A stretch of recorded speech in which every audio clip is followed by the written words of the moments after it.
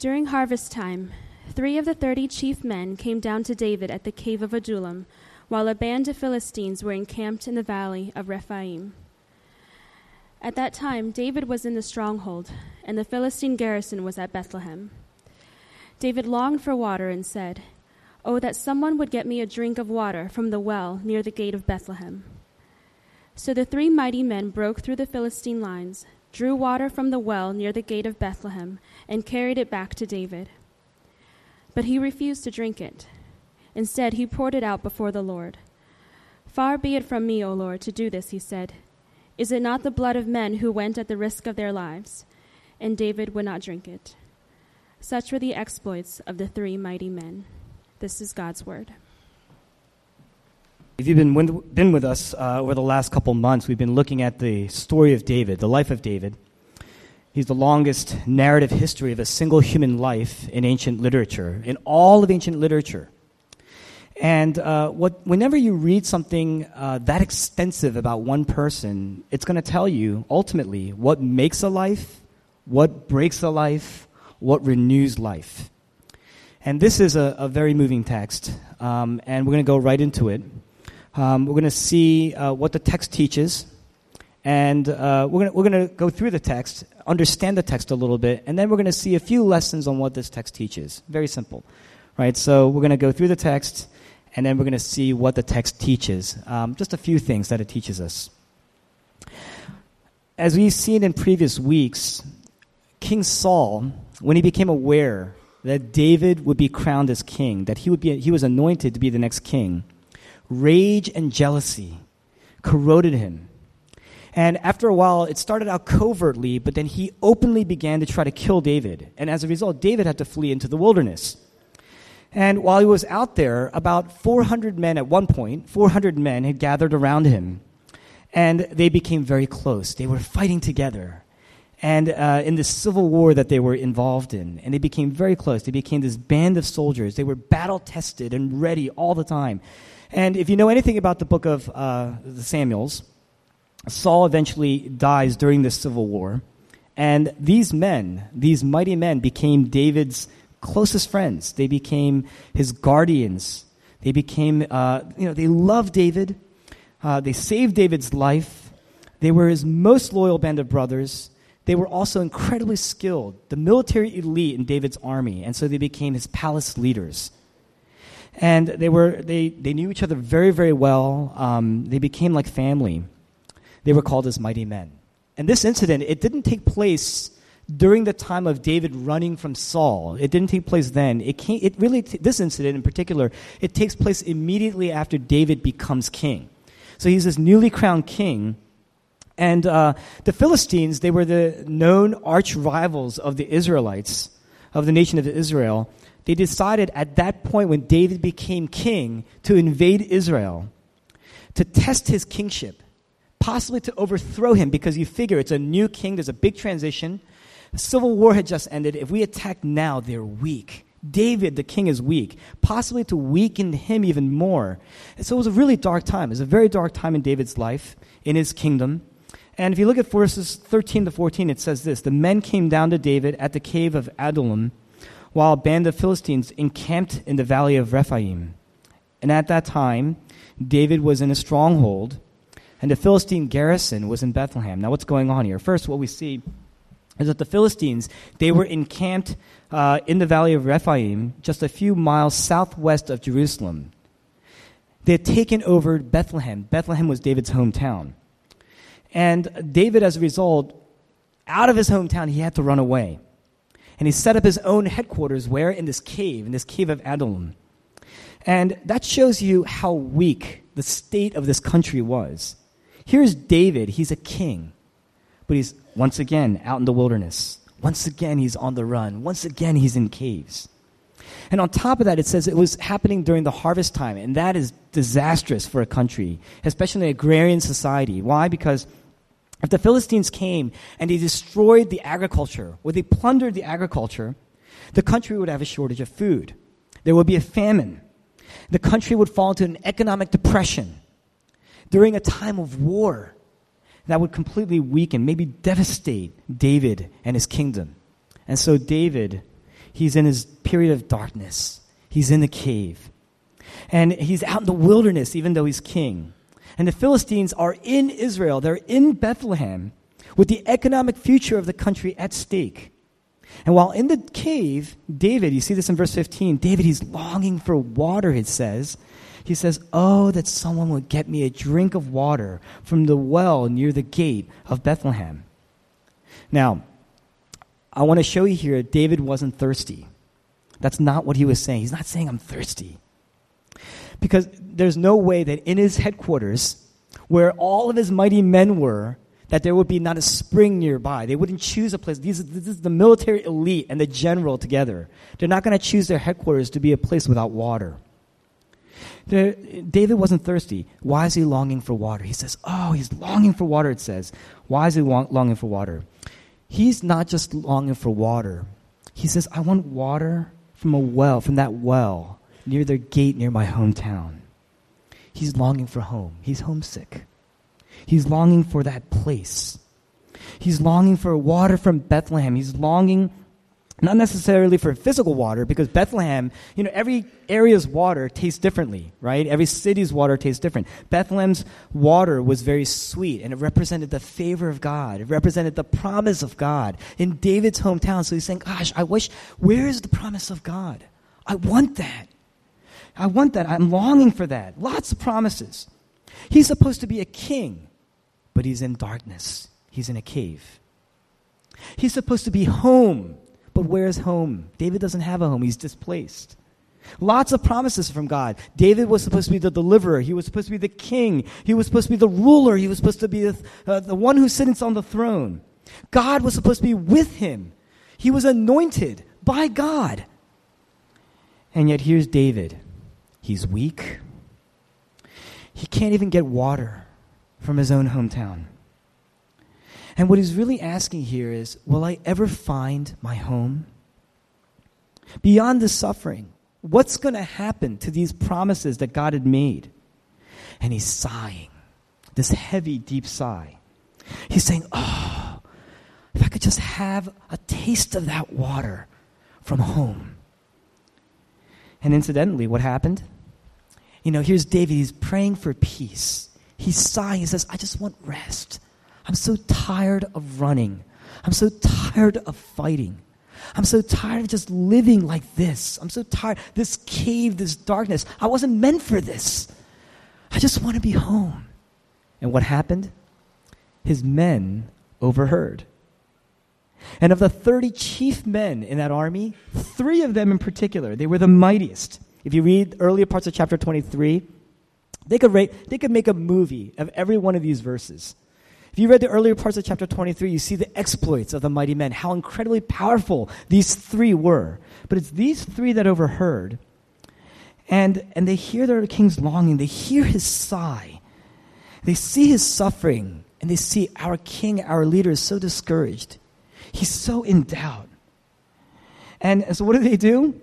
Verse 16, the 3 mighty men, they broke through the Philistine lines, and they drew water from the well near the gate of Bethlehem, and they carried it back to David. That's what they did. Now, there's a lot of detail. If you read that verse, there's a lot of detail that's lacking there. All you hear is that they overheard, they broke through the lines, they got the water, they came back. But a lot had to have happened in order for them to do that. A lot had to have been accomplished. There's a tremendous lack of detail. And that tells us something. In this age of media, in our age of media, multimedia, marketing, the focus on individual achievements. If you watch any sports channel and look at the highlights, the focus is always on individual achievements. It's actually a pet peeve of mine because I think it hinders creativity and it hinders or inspiration for us to be able to do things. It hinders heroism. You don't see here the camera angles. You don't see here the high-definition exposure of what these men did. You don't see that focus on the home run or the touchdown or the dunk. You don't hear the crowd here. You don't see the battle itself. We love hyping achievement. In our world today, we love focusing on individuals and what they can and cannot do, whether it's in our church or whether it's in our workplaces, whether it's in our homes. The Bible doesn't do that. That's one of the first things we learn here. The Bible never does that. never romanticizes human achievement, never romanticizes war, never romanticizes battles and blood. Ancient Greek myths, if you ever read the Odyssey, I had the pleasure and the privilege of being able to teach the Odyssey in college. And one of the things that you see here, ancient Greek myths are tremendously graphic about human heroes and their achievements and their heroism. But you don't see that here. The Bible never does that. Why? Because it's not human art that we're reading here. This is news. This is news. This is history. This is from God. In verse 16, so what happens here? What happens in that one verse? The Philistine garrison, the garrison was like an early warning system. Kind of like that. It's like an early warning system. And there were a garrison of 20 people, and they were camped out there. And the garrison was an alert system to go back to the headquarters in case the enemy breaks through. So they're the first line of defense. And these 3 men, they cut their way through that garrison of 20 men. They get to Bethlehem. Now you know that the Philistines have been alerted. The nation has been alerted. They've broken into the headquarters because Bethlehem was the headquarters. And what that means is, forget about waiting for the Philistines to come, because you've broken through their lines. Now you're surrounded. And they do that to get water. They get the water. Then Bethlehem is their gate is up a hill. So basically what these men had to do is after they broke through the garrison, they had to fight their way uphill into Bethlehem. And they're at a disadvantage. You never do that. You're taught not to fight uphill. And then what they do is they broke through the lines. They get to the well. Now think about this. There were only 3 men. One of the men has to actually get the water, right? So you can imagine there's 2 men who are fighting off the entire army, the Philistine army. One guy's getting the water into his water bottle, right? He gets the water bottle. They seal it up, right? Then the 3 men have to fight their way through that army, down the hill, through the garrison again, and back out and home. That's what they had to do. 3 men. The Philistine camp is asking, there are only 3 men, there has to be more.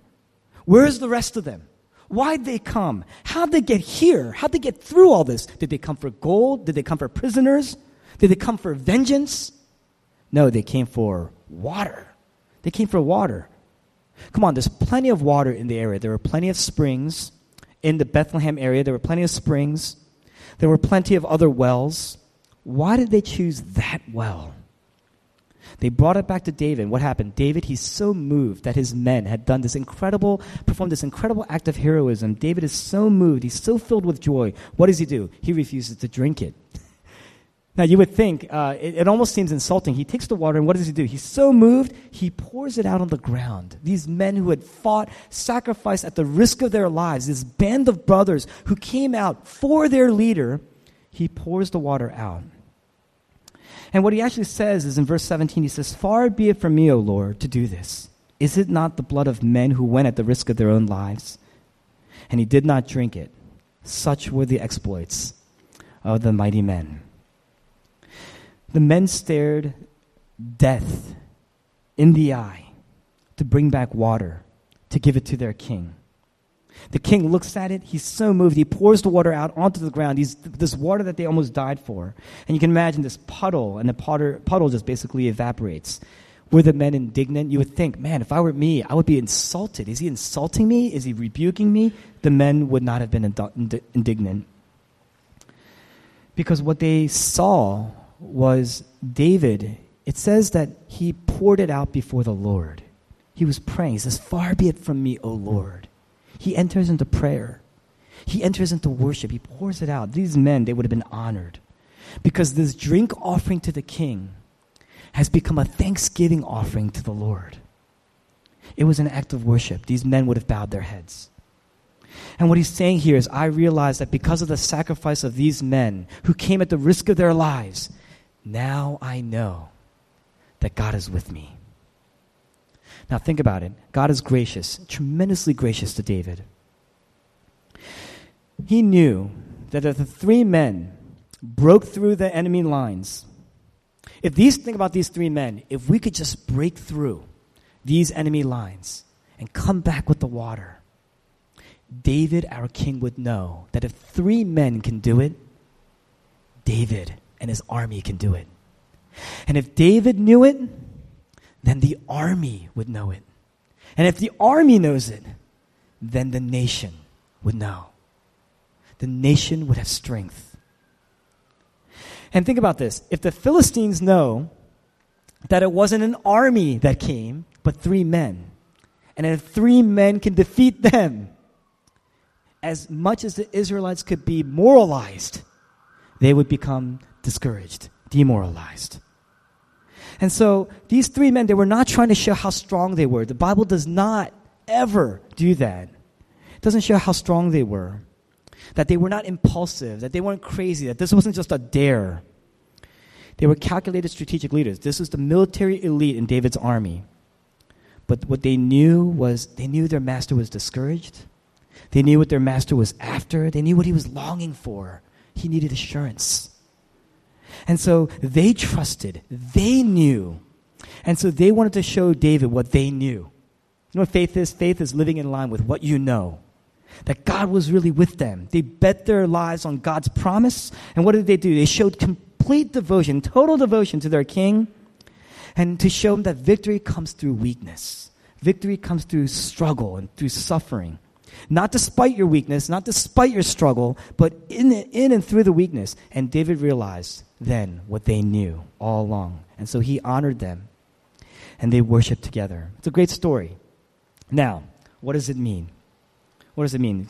I'm just going to share some quick things about what this means. First, every victory we experience is a gift. What was David doing when he was pouring the water out before the Lord? He's saying, I didn't deserve this.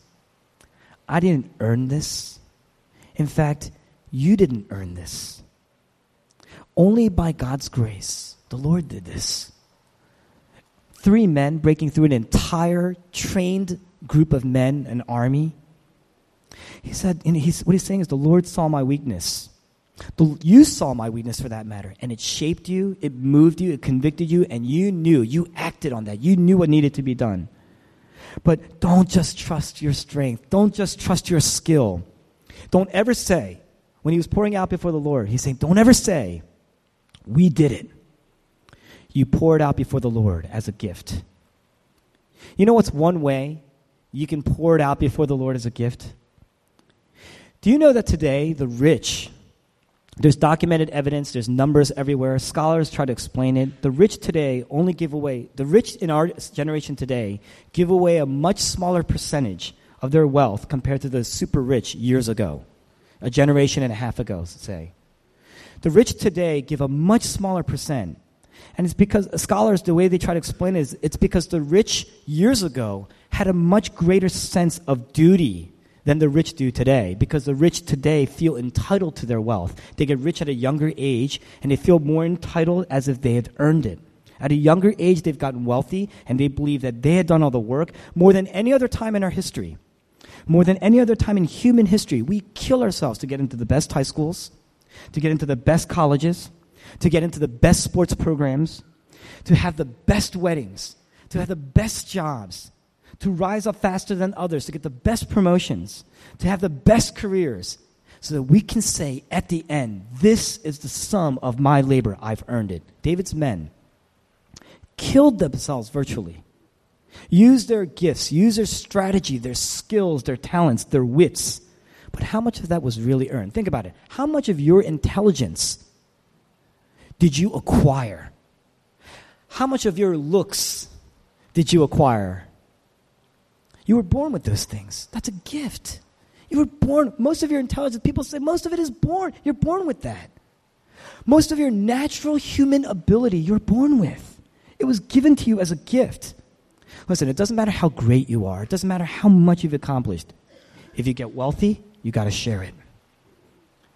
Because if you don't, it shows you didn't believe. You don't believe you didn't earn it. You believe you've earned it. Every victory is a gift. Second, we have to obey the king. Very simple. We have to obey the king. These men, they were so devoted to their king. There was no difference between a command of the king and a sigh of the king. They knew their king. They knew their master. They read him so well. David's sigh, his wish, his longing was their command. You know what that means? There's no big difference. There's no difference. Well, I'm going to say it this way. There's a huge difference between religion and the gospel. Christians are called to respond to the Lord the way these men responded to David, their king. A religious person does this. A religious person basically says, what does God require? I need to know what God wants. I need power. I need wisdom. So what I'm going to do is I'm going to concentrate on the rules. But you know how you can tell when someone is religious? They have these deep needs, very, very deep needs. And when they're asked to do something, when they're asked to give something apart from their needs, apart from what they really believe they need, you sense the frustration. They're silently frustrated because they're religious. They can't outwardly speak. In other words, they're only going to fulfill the law with joy when what is required fits their needs. They're happy if their needs are met. They're angry if their needs are not met. A Christian is somebody, on the other hand, who searches God's heart. What does the Lord want? What is his sigh? What is his longing? What is his command? A religious person just looks at the command. Just looks at the command. Now what does he want? Now what is he asking of me? A Christian looks at the commands and sees God's longing, sees God's heart. A Christian says, I want to be moved by that. I want to take joy in that. What do you glory in? What do you take pleasure in? What do you take joy in? What is your heart's deepest longing, that thing that's going to refresh you and quench your thirst? It could be very, very noble. It doesn't have to be just selfish, right? A lot of times when we hear a pastor or a preacher saying that, you think, oh, he's talking about that selfish side of me. I'm actually talking about the noble side of you, your noble pursuits, the things that you're doing as a sacrifice. There's a longing there. And a lot of times what happens is when our agenda doesn't meet with the agenda that's presented in front of us, we get silently frustrated. The goal of the religious person is to do what God wants in order ultimately so that they would appease him, and in many ways that they themselves would find satisfaction in that. Appeasing God. You're never going to live a big life that way. You're never going to live a full, rich life that way. You're always going to try to do the minimum that way. But a Christian does what God wants for the joy of God himself, for the pleasure of God himself. And so God's delight, satisfying the delight of God, that is never minimalistic. And that becomes the reward. Knowing that you are satisfying and helping to fulfill God's longing. So that God ultimately is not a means to an end, but he's the end. David says, oh, that someone would get me a drink of water from the well near the gate of Bethlehem. So they went. That's an amazing thing that you hear. They didn't get together and say, hey, let's have a meeting and discuss. Let's have a council and let's vote on whether or not, how many of us should go and who should be apportioned to go. It's like they heard the sigh and they went. So they went. It was instant. There was no discussion. There was no meeting. There was no argument. It was almost on impulse. Their love for the king was so dynamic. How's your love for the king? Is it a calculated love? Do you have to bring out your life spreadsheet, calculate that out? Is it minimalistic? Is it minimalistic in the sense that, I can just give the leftover of what I have? If that's the extent of your love, that's not love. If you love your children, you would never want to love your children that way. That's love. Everybody here has a sense of what love is, sacrificial love. You would never want to love your children that way. You would never want to love your spouse that way, although we oftentimes do. But how do we love the Lord? Your maker, the one whom we owe our lives. So here, David sighs, they went. Not so they could just get things from David. Think about it. David didn't have anything. He was living in a cave. They were sharing the cave with David. There was not much to gain. It was just out of love. They heard their king. They served their king. And so they went. The relationship between a Christian and God is so deeply, radically personal. The relationship between a religious person and God is so deeply mechanical. Think about your prayers. Is there an intimate connection, or are they mechanical? Do they consist mainly of just wanting things, getting things? Or are you just trying to get over it, get it over with? When David saw the mighty men break through, then he had the assurance that God, through their sacrifice, God is with me. He got the assurance because they risked their lives. Now, if you read the Bible just to get answers, just to learn what it means to live a moral life, it's never going to change your life. It's never going to move you.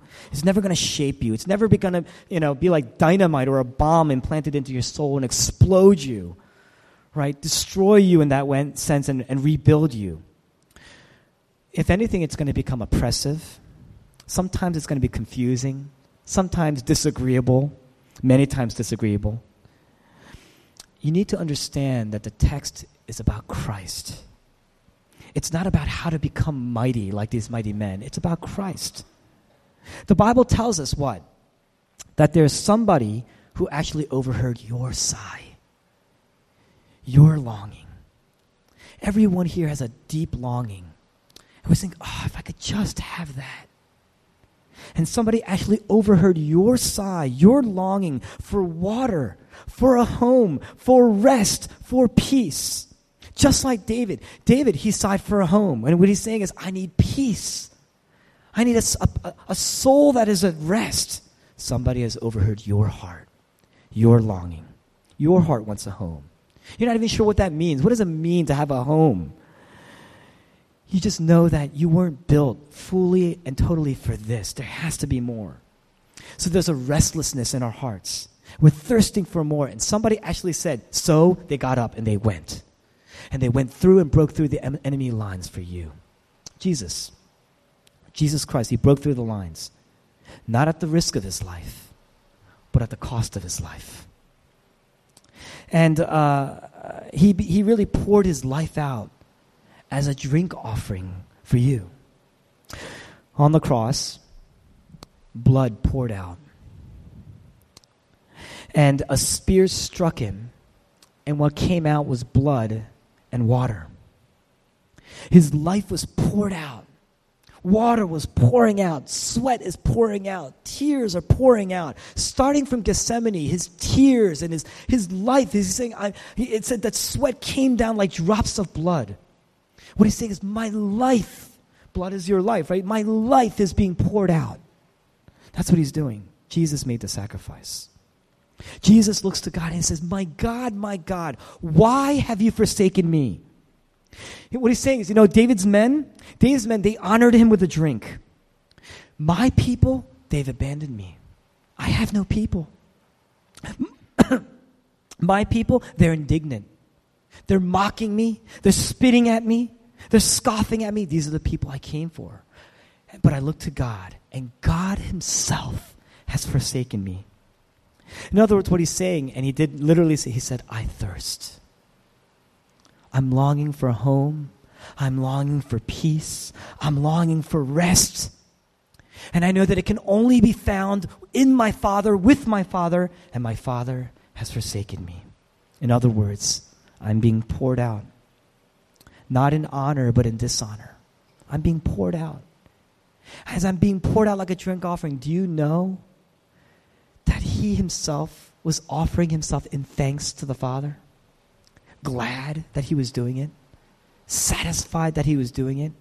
He was reciting Psalm chapter 22. That means he was worshiping as he was doing it through and through. Living in the Word. Obedient to the King. Honoring his King, his Master. To the end. And that life poured out, it gives us far more assurance. It gives us far more assurance than what David had. Do you know that? David, he was blown away by the sacrifice. We should be even more blown away. That truth should be dynamite in our souls. David had hope.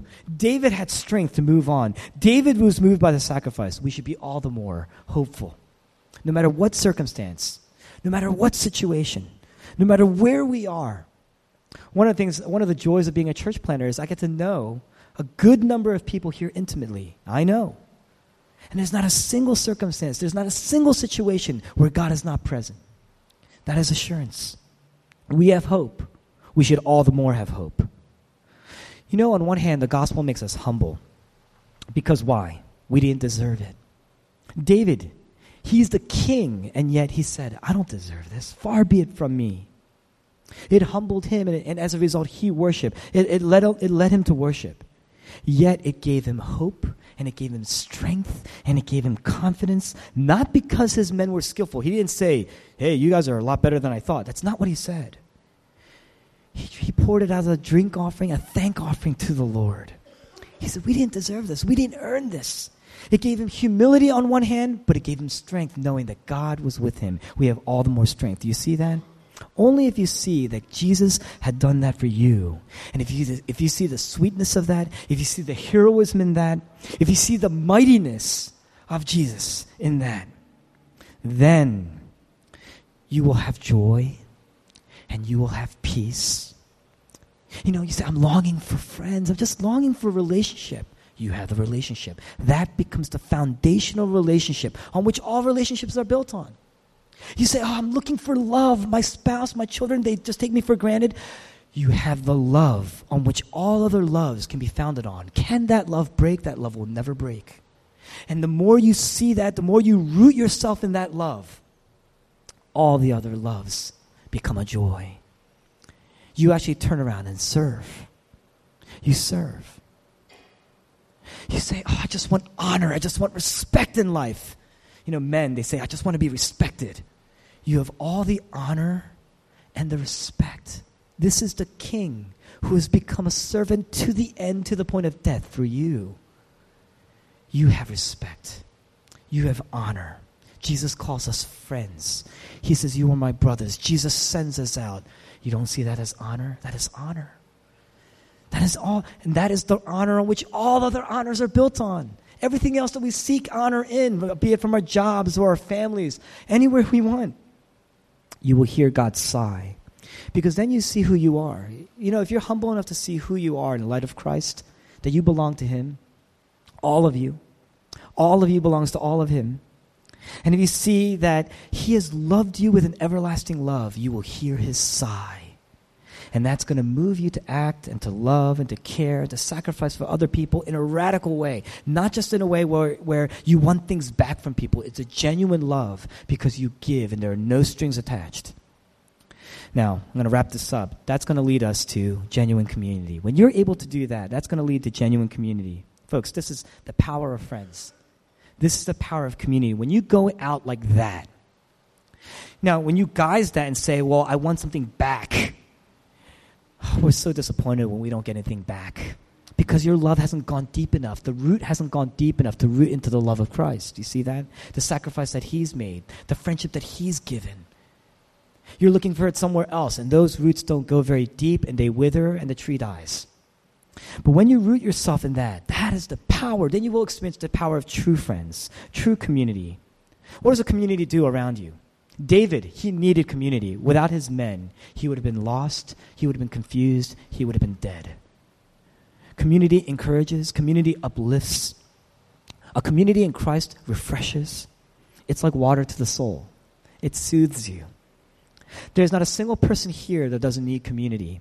There's not a single person here who doesn't need real community and who cannot become. Everybody here is called to be that. These men, they knew David, they knew what he needed, they were battle-tested, battle-ready together. They understood his longing and they acted on it. It gave him hope. So now, he doesn't say, what? You know, you guys are great, but this is all I need. That's not what he says. He pours it out before the Lord. He saw that the Lord is present. He's grateful to the Lord. A true friend, a true community, points you not towards that horizontal need for one another, but always brings you back to worship. So that worship here becomes sweeter. So that the community groups that we have become better. They become more real on one hand because there's humility. And they become so much more encouraging because there's reality, the real reality, the truth of the gospel. Genuine friends, worship together, lead each other in worship together. Address the deepest longings of our souls. That's what it does. Shows us the hope, the victory that we have in Christ. Now, I'm going to say this. Just stop making your agenda the primary agenda of your community. That's how you do it. Your agenda is not the primary agenda of your community. Look to their agenda, their hopes, their longing, and bring them to the King. Pray together. Serve together. Love one another. The greatest commandment, love the Lord your God with all your heart, all your soul, all your mind, all your strength. And his second commandment is like the first, Jesus says, love one another. Love one another. It will fulfill your deepest longings. I need to wrap up, and so I'll say this. David, he was in a cave when all this happened. He was not on his throne. He was sitting on a stump in a cave, probably drawing on the ground. That's what he was doing. This is the king. And what does that show you? That God, his promises are not empty of your suffering. Your suffering is a part of the promise being expressed, being demonstrated. If you're in a cave, for some people, the cave, the darkness is guilt. We're so hampered by guilt. For other people, the darkness is indwelling sin.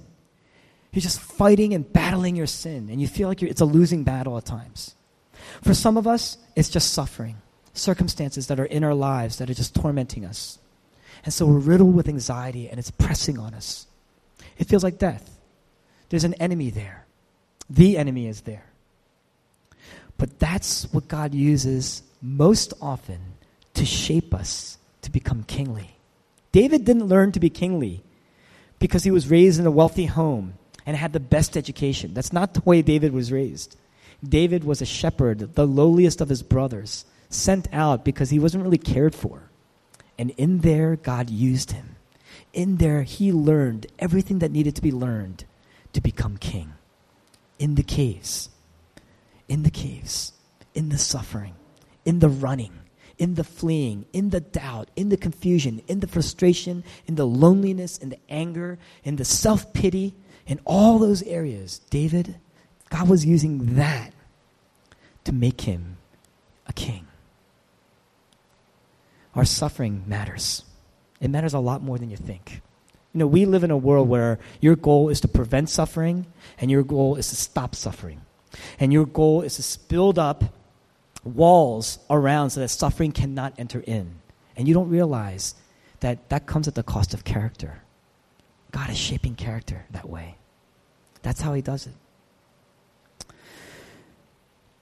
If God perfected Jesus Christ, who was already perfect, through his suffering, how much more will he perfect you in yours? Will you remember the cross of Christ?